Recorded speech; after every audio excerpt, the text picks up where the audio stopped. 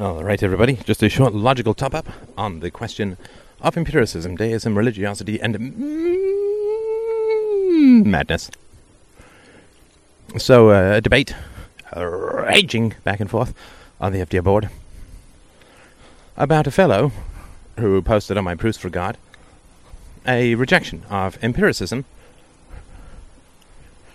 as the sort of, you could say, the only or the sole or the important way of determining truth and falsehood, right? So when I say, well, there's no empirical evidence for God, people say, well, but that is mere empiricism, and all competent philosophers are rationalists who only look at the truth of a proposition irregardless of the evidence for or against it, which, of course, is nonsense. Like a fellow... it doesn't matter. Anyway, so this debate is going back and forth, and I replied to the fellow who posted on my YouTube channel saying, wait a second, you're using the empirical evidence of my speech to argue against the validity of empirical evidence.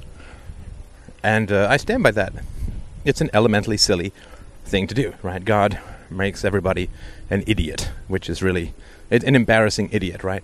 And that's what happens when you cling to a conclusion rather than a methodology, right? That you bend everything to suit your silly purposes and thus come up with the most embarrassing nonsense when it comes to philosophy. So let me sort of explain a little bit more about what it is that I'm talking about, and hopefully it will make some kind of sense at least. So, when we bring something to bear, like empiricism, on the question of God, empiricism, reason and evidence, right? Reason and evidence. If it's irrational and there's no evidence for it, then we know, and then we know it's not valid. And if the evidence contradicts the reasoned arguments, then the reasoned arguments are false, right? Right? I mean, we sort of understand that, right? That evidence trumps rationality, which is why if you have a great scientific theory, which is perfectly rational, but the evidence contradicts it, then the scientific theory is proven invalid. My engineering theory, which is consistent is better than rational. My engineering theory is consistent. It says my bridge should stand up, my bridge doesn't stand up. My theory is not consistent with reality. Might be self-consistent, but not consistent with reality, which is where truth resides. I say all men are lizards, that's kind of consistent, right? And all men, right? It's just not consistent with the facts of reality. That only Republicans are lizards, right? So here's the problem with arguing against empiricism, is what evidence... let's say that my Proofs for God video or argument is completely false. Right? Let's just say I make every mistake in the book and it's completely false. Well, what evidence are you going to bring to bear against my argument for empiricism? Well, you're going to have to rely upon the empirical evidence of my argument, right? The video, it's a slideshow, I think. So the slideshow, or the PowerPoint, the audio, maybe even the visuals, or whatever. But you're going to have to address the argument for which you have empirical evidence, right? So if I say in my video 2 plus 2 is 4, and you say, if I say in my video 2 plus 2 is 5, and you say, well, that's just not valid, and I say, well, I never said that, you'll say, yes, you did, and here's the proof. And then you'll play me my recording of me saying 2 plus 2 is 5. Right? So here you have the putting forward of empirical evidence, right? Sorry, Isabella's tugging a little on the cord here.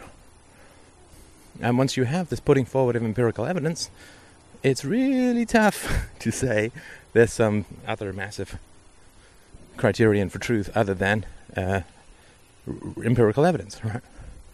How are you going to argue against a video I've put out in the empirical realm without quoting from and referring to that video in the empirical realm and contradictions that it contains, all of which you are processing through the empirical observation of external reality?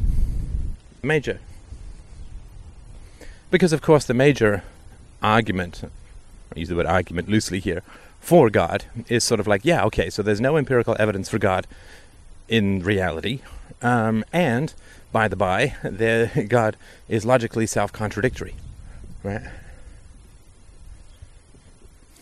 And so the equivalent to that is me putting out an argument saying that goblin plus unicorn equals 5. And people would then say, well, there's no evidence that goblins exist, there's no evidence that unicorns exist, and it's a silly thing to say that it equals 5. It's a nonsensical statement, there's no truth value in it, it is not even wrong, as Dickie D would say, right? Or if I put out an argument which says 2 plus 2 equals 5, people would jump on me and say, but 2 plus 2 doesn't equal 5 if you can't even get that basic down. Why would we take you seriously about anything else? That's what theologians would say, right? Or if I said that in Matthew 22:3, Jesus says, I am not the Son of God, you poor deluded rabble. Right? Then people would say, but that is not what Matthew 22:3 says, right? And they would quote to me from the Bible, right, thus saying, well, look, you got your empirical evidence wrong, because I'm going to correct you with reference to empirical evidence, which is what is actually written in the Bible, right? So if I misquote the Bible, if I put out nonsensical statements, if I put out logically contradictory statements, theologians will jump on me, right? I mean, theologians have jumped on a silly pause that Richard Dawkins, a pause that Richard Dawkins has in answer to a question.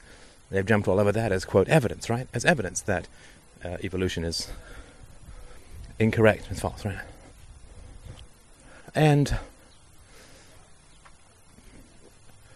so that's what would happen. If I put out a nonsensical, self-contradictory, or misquote the Bible, people are going to, right, religious people are going to jump all over me and say, that is incorrect, right?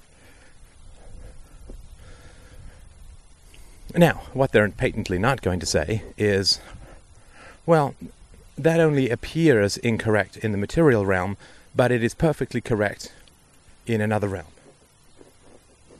right? So let's substitute the word truth for God, right? So people say, well, there's no evidence for God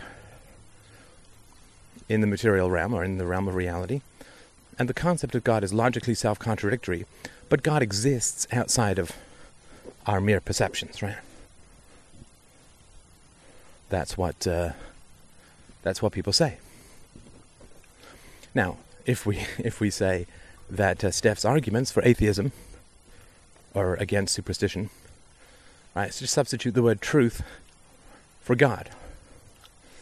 So if I put out crazy, illogical, inconsistent, anti-empirical things, arguments, to be consistent with their own methodology, theists must say, really, well, yes, it's true that the truth that Steph claims to prove in the material realm is not valid for the material realm, but the truth of Steph's propositions exist in a higher realm where a lack of evidence and logical contradiction equals a higher form of Platonic truth, right? No theologian, even if I make the most egregiously irrational and anti-empirical statements, no theologian will be able to tell me that I'm wrong. Right, so if I misquote the Bible, they don't say, well, it's true that what you say doesn't match the Bible in this realm, but it perfectly matches the Bible in some abstract realm which is of higher primacy and importance, which we have to have faith in. Right? If I misquote our fictional buddy Jesus, they don't say, well, it's true that this appears to be inconsistent in the material realm, but it is a perfectly valid and accurate quote in the higher realm of true knowledge. And we have to have faith in that higher realm of true knowledge and not get hung up on the fact that Steph has misquoted, or seems to have apparently misquoted Jesus in the material realm. I've been arguing with theists for a quarter century, and I've never heard one of these ass clowns actually say that, which would be perfectly consistent with their own methodology. In fact, it is the only way to be consistent with their own methodology, which is to take anti-empirical, erroneous, illogical, counter-reality statements and say they are valid in a higher realm. They appear not to be valid in this realm, but who cares? This realm is not the important realm. We have to have faith in the accuracy of illogical statements in the higher realm. But not one, every time I've misquoted the Bible, and I have once or twice, for sure, actually more than once or twice, I misquoted the Bible, 12 million theologians descend en masse to tell me that I have contradicted the facts of reality, which is what is stated in the Bible. The fact that the claims in the Bible contradict the facts of reality completely escapes them, right? Because it's sad and pathetic as clownery, masquerading as philosophy, right? If I contradict the facts of reality of the Bible, they correct me in no uncertain terms. If the Bible contradicts the facts of reality by claiming that Jews come back from the dead and can walk on water and produce fish out of nothing, and right, then, well, that's a matter of faith, right? That's a higher reality, that's a higher truth. And so if I contradict the Bible, I'm absolutely wrong, unequivocally. If the Bible contradicts reality, that's a higher mystery that we have to have faith in. Well, how can you have both methodologies, right? If contradicting the facts of reality, the empirical facts of reality, i.e. what's written in the Bible, produces unmitigated error, unambiguous error, yeah, I know, she's upset about it too. Then how is it that the fact that the Bible contradicts reality consistently and itself, how is that a higher mystery which we must accept? This is what I was obviously not very well expressing in my statement, or my reply to this fellow. You cannot use empirical evidence to destroy the value of empiricism. You can say, oh, yes, Steph, but there's a higher value than empiricism. But you see, of course, you're stating that in reality, and I have to empirically receive that, right? And I have to 100% accurately process that in order to understand what you're saying and respond to it. So even the statement, there is a higher reality than empiricism, or there is another standard of truth than empiricism, is completely relying on empiricism to make that claim. But you cannot communicate with anyone without using empirical, objective, tangible, sensual reality, sense-based reality. You can't. We can only meet in reality. We can only connect in reality. And so what I would like for someone to say is they say, well, there's another realm of higher reality than empiricism. I'm like, okay, let's argue in that realm. Right? You send me an argument in that realm. You communicate to me through that realm. Well, that's not how it works. It's like, it was right, because it's not valid. Because you have to rely on empiricism to oppose empiricism. You have to send a letter saying letters don't get delivered. And that there is a superior realm, or you can say there's a better way of sending letters, right? So if somebody says to me, I keep using snail mail, and somebody says to me, oh, come on, there's instant messaging. Right, here's the program, which is the theistic, quote, epistemology. Right, here's the program, right? It's far superior to snail mail. And the guy keeps writing to me in snail mail saying there's a much better way of getting information to someone than snail mail. Here's the program.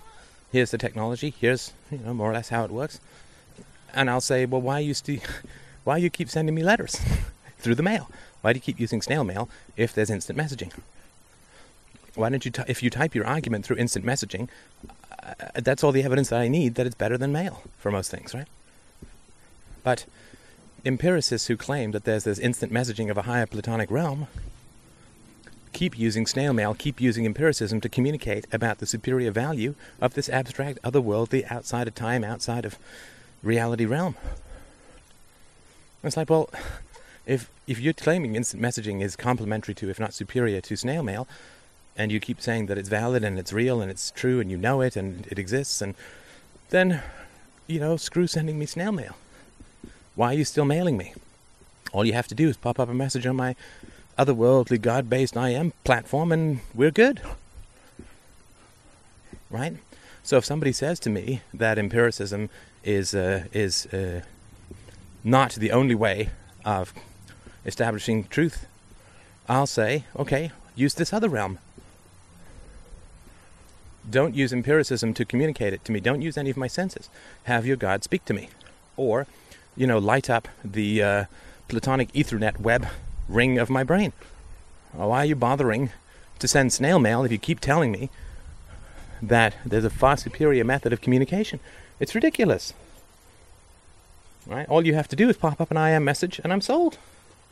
But sadly, they never want to do that. They keep talking about the superiority of this other technology, yet they keep relying on the simple brain-based technology of empiricism to claim that there is something far better to or complementary to or superior to empiricism. But they will never rely on that medium to make their claim. Right? So the guy who posts empiricism is not valid, or is not the only valid.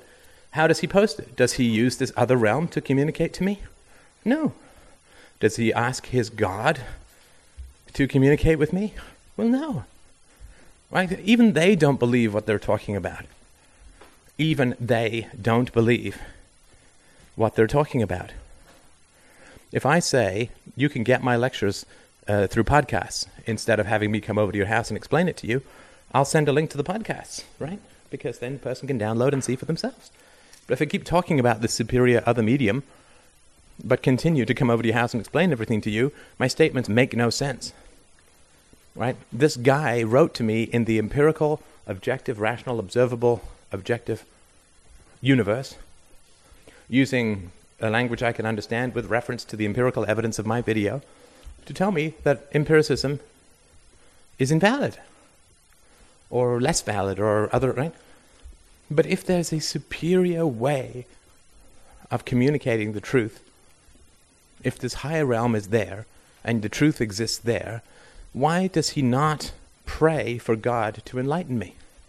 Why does he not pray or send thoughts through this other realm to have it communicate with me? Right? I say that debating is better for many topics, that live debating is better than a message board. Because people can be all kinds of gutless and creepy and passive-aggressive on message boards, but they don't tend to do that in real life, right? So I say that debating is better